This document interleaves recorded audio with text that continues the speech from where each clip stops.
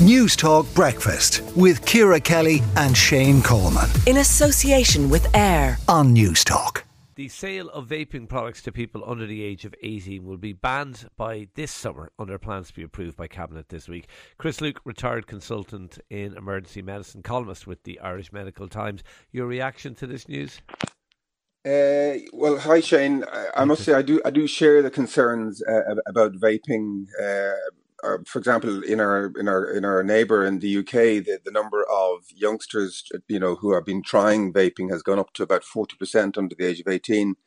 And of course, people like me have been worried for at least 10 years about the potential for nicotine addiction amongst youngsters who try vaping. Of course, the problem is with vaping is that it has been sold or marketed very successfully as a much safer alternative to smoking and as a way, in fact, of getting off the cigarettes. And indeed, it is better than just counselling or nicotine replacement therapy. So we've got a cohort who are very keen on trying vaping, but we're increasingly seeing the impact of long-term vaping on youngsters' lungs and in terms of people proceeding to smoking.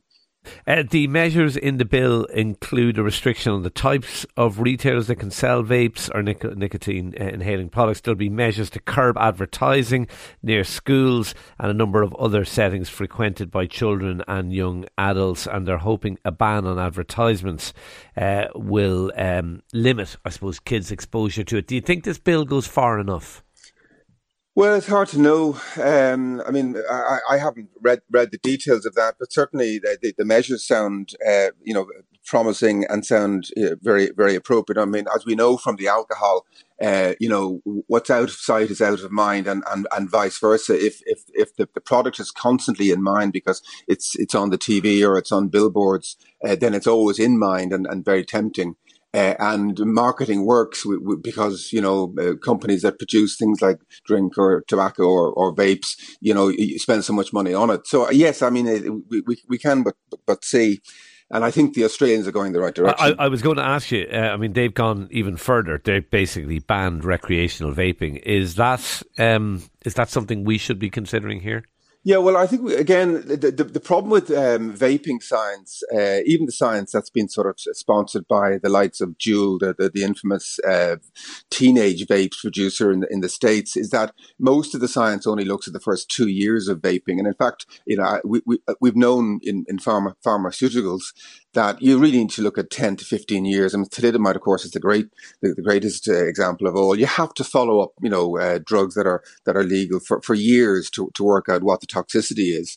And it's interesting to see that in China, where so many vapes are produced, and in America as well as Australia, there are huge efforts to clamp down on the accessibility of vaping to youngsters. So, we as I say, we can but see. Okay, Chris Luke, retired consultant in emergency medicine, columnist with the Irish Medical Times. Thank you for talking to Newstalk Breakfast. Ciara, I think Chris touched on it. The really worrying thing is you have these kids who maybe never would have smoked but are now We have all the data on this because it's been coming out of the US for years.